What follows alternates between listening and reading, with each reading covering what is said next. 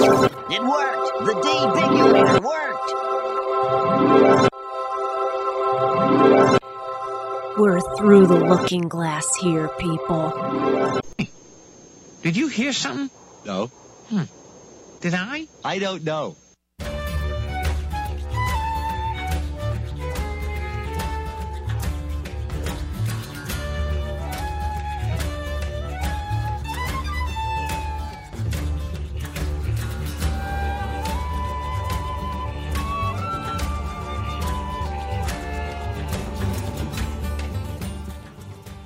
It's Simpsons time.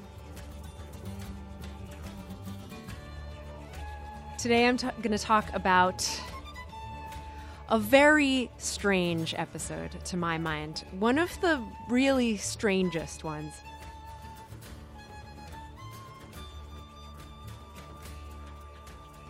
Political, but not political. Very funny, but a little bit outside of the humor of The Simpsons in most of it, and uncomfortably so, in my opinion. But really very fascinating. I speak, of course, about Two Bad Neighbors, written by Ken Keeler, directed by Wes Archer. Episode number 141.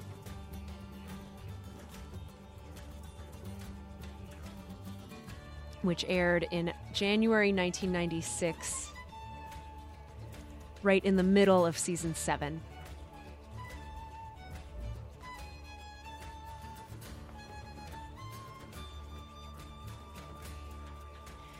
This is the episode where Homer and George Bush are neighbors, and they don't like each other. And they end up in an actual physical neighbor war, climaxing in a chase in the sewers.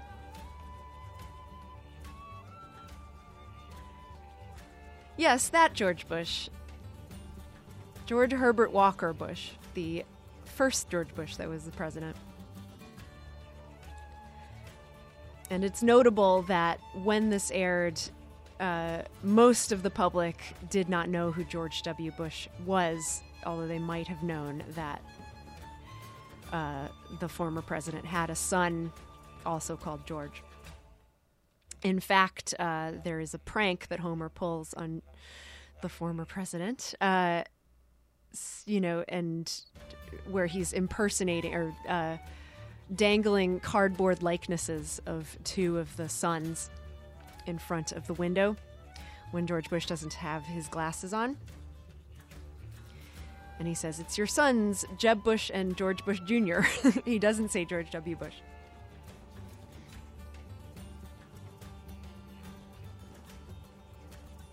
So that is quite interesting, considering, that same son, who was pretty innocuous for a lot of his adult life, became a two-term president, and a notorious one.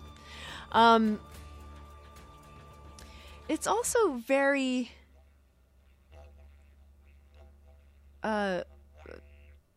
interesting and salient and notable that the subject of an ex-president could be treated so flippantly in 1996. It says a lot, not only about what The Simpsons did to kind of push boundaries, but also about the sort of the climate of comedy back then. The Simpsons at that point, of course, was extremely, I won't say renegade, because by that point they were still one of the most popular shows, and people had come to realize that they were so brilliant. But they had reached a point where they could really do anything they wanted, and this was one of the things they wanted to do. Not every sitcom would have attempted this, but I mean, there was a lot of sort of ribbing of American politicians.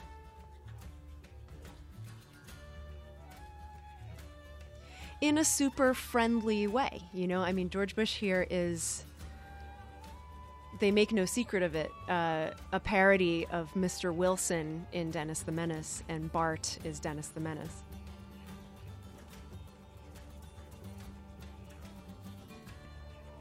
It's very clear that that parody is being done. Many things refer to it, including Bart carrying a slingshot in his back pocket, which you see in a couple of scenes, just sort of incidentally. Bart also, when he visits, goes, "Hello, Mr. Bush," in the manner that Dennis the Menace used to go, "Hello, Mr. Wilson." And even the appearance of the outside of the house has that wealthy 50s sitcom luxuriousness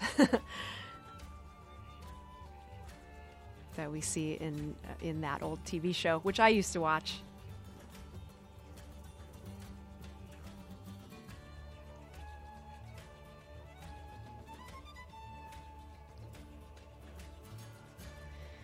The voice of George Bush is impersonated by Harry Shearer. Very well, I should add. Wouldn't it have been great if they had gotten Dana Carvey to do it, though? That's just something that's occurring to me just now. But that would have made it slightly different. There's the feeling in this episode of it being an inside joke among people in The Simpsons. So I think for that reason, it's appropriate that they didn't have a guest voice impersonate George Bush, the way Angela Bassett came in and did Michelle Obama many years later.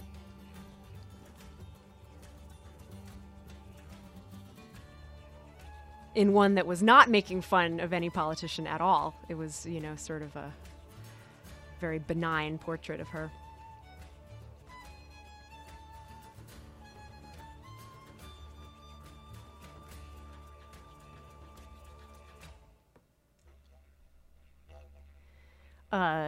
Yeah, and I guess that's another, contrast that you can bring up. Michelle Obama was a character on The Simpsons, just like George Bush was, but she was not skewered at all. And George Bush was, and Clinton was too, a few times.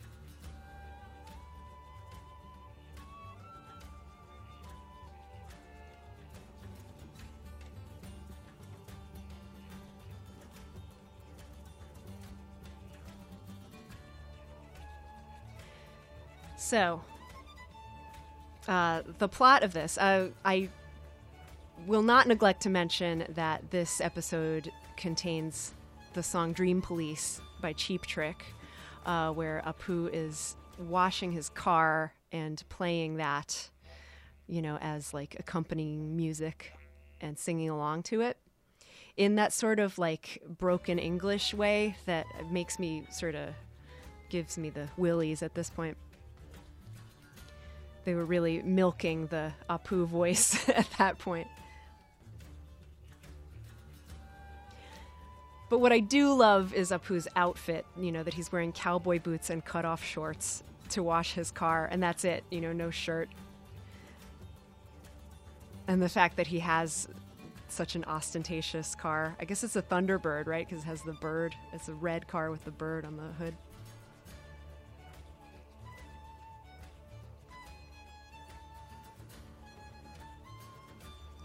This episode reads in part a little bit like one of the vignettes in 22 short films about Springfield. It's sort of like, "Greetings, everybody. We're the Simpson family, and now we're going to do something that we do all the time," but it's sort of winky. It has this inside joke feel, as I keep saying.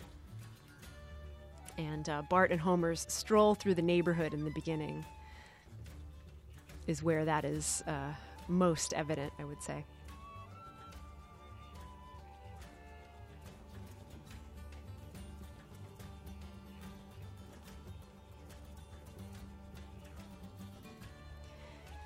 So, yeah, George Bush is not a president. He is a cranky old man who is annoyed by Bart throughout the episode.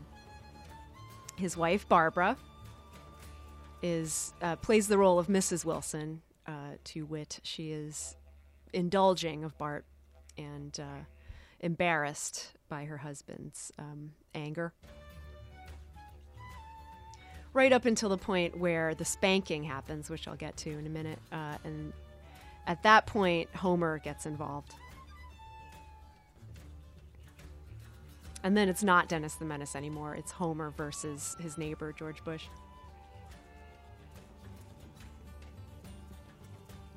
The title of the episode, I think, is Sly, because Two Bad Neighbors is what George Bush writes on the bedsheet to supposedly get revenge, or, in his version of getting revenge. He does these, really primitive caricatures of Bart and Homer and writes Two Bad Neighbors on a sheet and hangs it outside his house, prompting his neighbors, including Dr. Hibbert, who of course would be friends with him, to just be confused by it.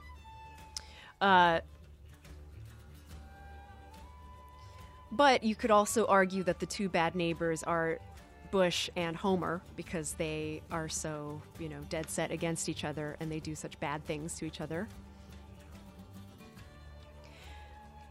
You could also argue that the two bad neighbors are Bush and President Ford, who moves in after Bush gives up and has to move away.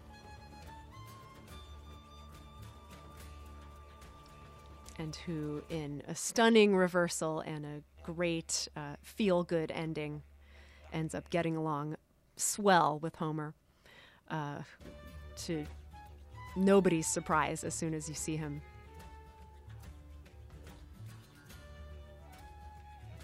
It's really great that you know what's coming. Of course, this is the president that Homer will get along with. They even kind of look alike.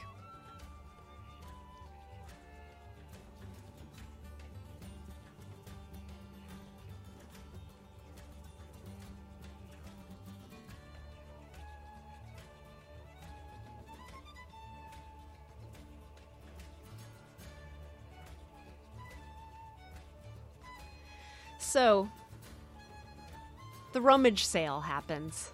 I love the rummage sale. I think it is my favorite part of the episode. We start with Homer watching TV and just being incredibly bored because Saturday afternoon TV is so bad. There's some funny jokes about Delaware Public Beach in there.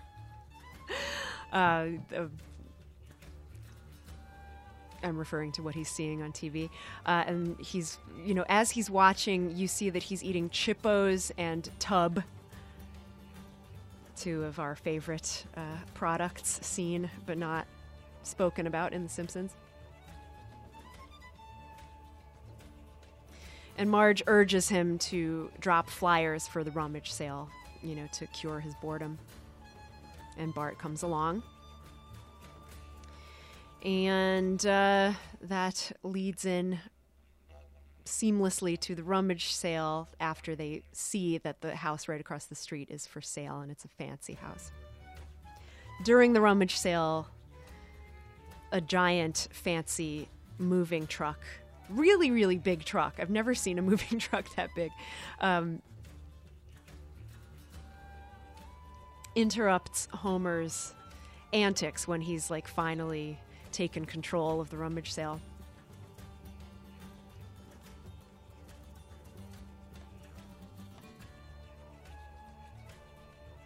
I guess first Flanders, when he does not have control, when he's trying to have control,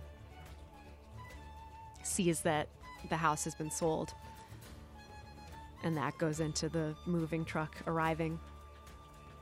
And so I guess that's kind of the first straw for Homer, right? He's annoyed that his thunder is stolen by everyone crowding around to meet the new neighbor.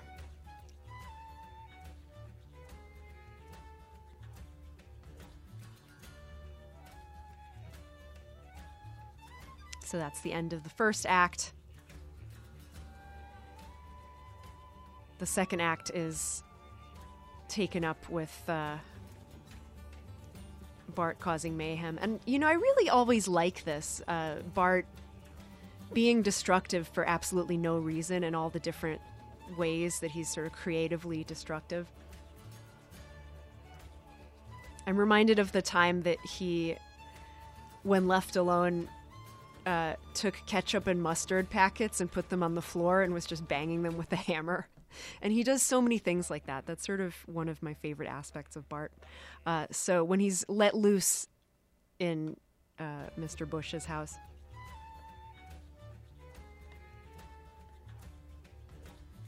there's a lot of potential for him to do funny things. The funniest thing, of course, that he does is destroy Bush's memoirs as soon as he finishes them.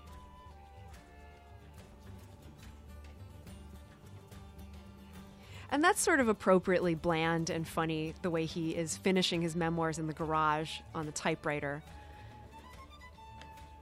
And the entire book ends with, "And because I accomplished all my goals in my first term, there was no need for a second." The end. All of these pages neatly stacked in the garage immediately get destroyed by the outboard motor when Bart turns it on, and it goes haywire all over the garage.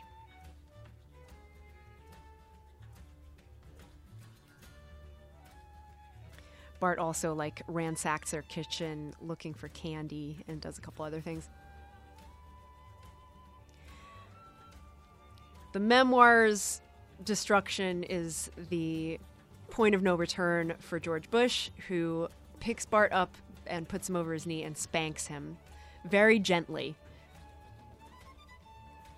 But that's enough, and I agree that it's enough in the climate of mainstream TV to warrant both Homer and Marge being really outraged by that, that somebody visited corporal punishment on their child. And so that is when the pranking begins from Homer as well. The cardboard sons are put into play.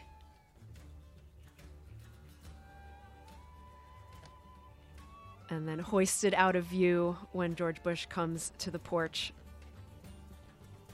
so that Bart and Homer can glue a rainbow wig on him from above. And that is so good.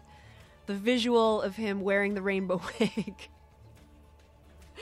is so funny, especially after it's cut off partially. So it's like a, sort of short-haired rainbow wig that he has to wear as he's delivering his speech to the Elks Club. And he's so mad that he does donuts on the Simpsons' front lawn. And that after that is when the sewer chase, the climactic sewer chase, happens, where Bart and Homer unleash locusts on George Bush because they read about it in the Prankster's Bible, which is the Bible. I think the cloud of locusts is very funny, in sort of a Chuck Jones-ish way. I'm definitely reminded of Wile E. Coyote cartoons. Tex Avery too, a little bit, but the way that cloud of insects makes shapes and stuff is sort of is reminiscent of Chuck Jones to me.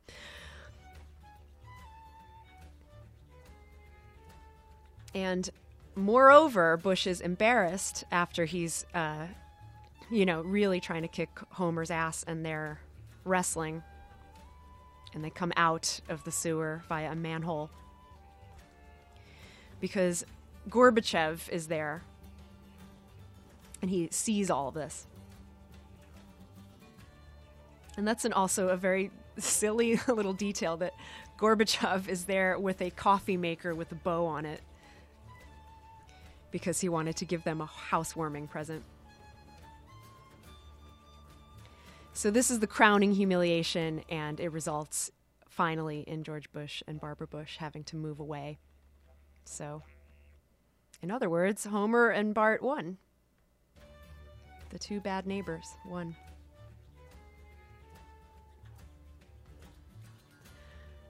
It's great also that just the way Gerald Ford and Homer get along, George Bush and Flanders get along, like super well. Immediately, they're talking diddly to each other and drinking lemonade as soon as they meet.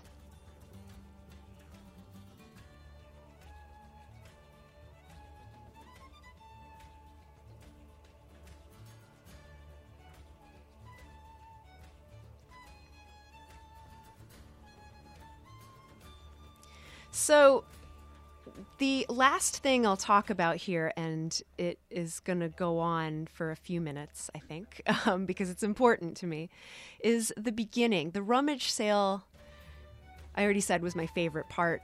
There are so many jokes similar to the swap meet that starts the B Sharps episode. There's a lot of really funny jokes about the crap that shows up at rummage sales. Including the motorized tie rack that Skinner buys, the Ayatollah Asahola t-shirt, which is, I don't know, it's almost an accident, that such a t-shirt shows up in what's kind of a political show. I think it would be funnier if it was not about George Bush and the Ayatollah Asahola shirt was there. Mrs. Glick is selling a candy dish for $90. Flanders, when he has the microphone and is not enticing anyone to buy anything, says that the Hibbert table features an artificial Christmas tree trunk only. And the Simpsons are selling shirts that say "I didn't do it" on it. Of course, a reference to an earlier episode of the failed career of Bart.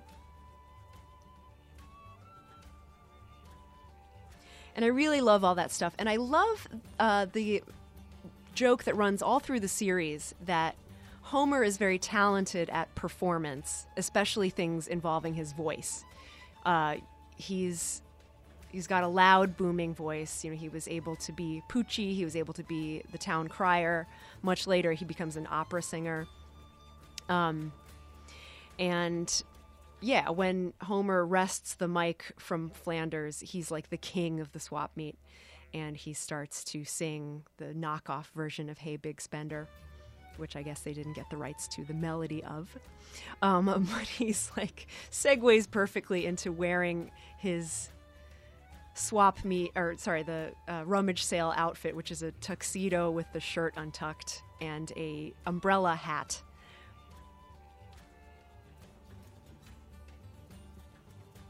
Hey, big spender, dig this blender, rainbow suspenders. So good. Also, when they're looking through things in the attic to try to sell at the rummage sale, we see the bedazzled jean jacket that says Disco Stew. And that leads a few minutes later to the introduction of Disco Stew to The Simpsons. And this is worth talking about. The joke is, I wanted to write Disco Stud, but I ran out of room. Not that Disco Stew didn't get his fair share of the action. And that on its own is so good that, I envision a whole Simpsons universe where Disco Stew never exists. It's just a joke that Homer says, and you never even see a person called Disco Stew. Because his saying that Disco Stew is just as much of a disco stud as young Homer was, just creates this whole mythical character in our minds that the real Disco Stew doesn't quite live up to, even though he's funny. And apparently there was kind of a dispute among the writers whether to make Disco Stew actually real or not, and they fought over the design of him, and I believe Phil Hartman was originally going to be the voice. But yeah, the pro-Disco Stew being a real person people won out, of course. And indeed, we see him in this very episode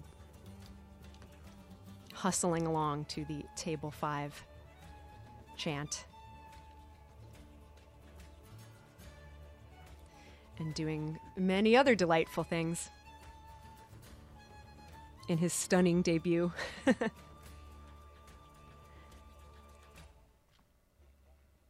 Anyway, that will be it for Simpsons Time. I hope you enjoyed Simpsons Time for this afternoon. Thank you for listening.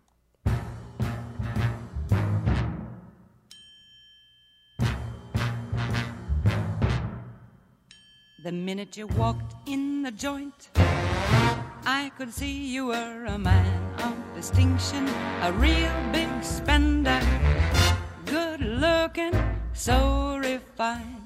Say, wouldn't you like to know what's going on in my mind? So let me get right to the point. Incidentally, if you're ever interested in listening to Simpsons Time with the outro song intact and not talked over, you can always go to my archives of Nazario Scenario, the show that originally birthed Simpsons Time, and where the Simpsons Time archives exist in perpetuity. Go to wfmu.org/playlists/AN. You will there find over 200, maybe even over 300 by now, episodes of Nazario Scenario. And most of those have Simpsons Time in them. Well, hope you enjoyed the podcast today. I feel like last week's was too long. This one was the right length. So the good news is, we're working things out and ever so slowly honing the format to perfection. My name is Amanda Nazario. I'm delighted to have you as my listener, and I look forward to talking to you again next week. Bye!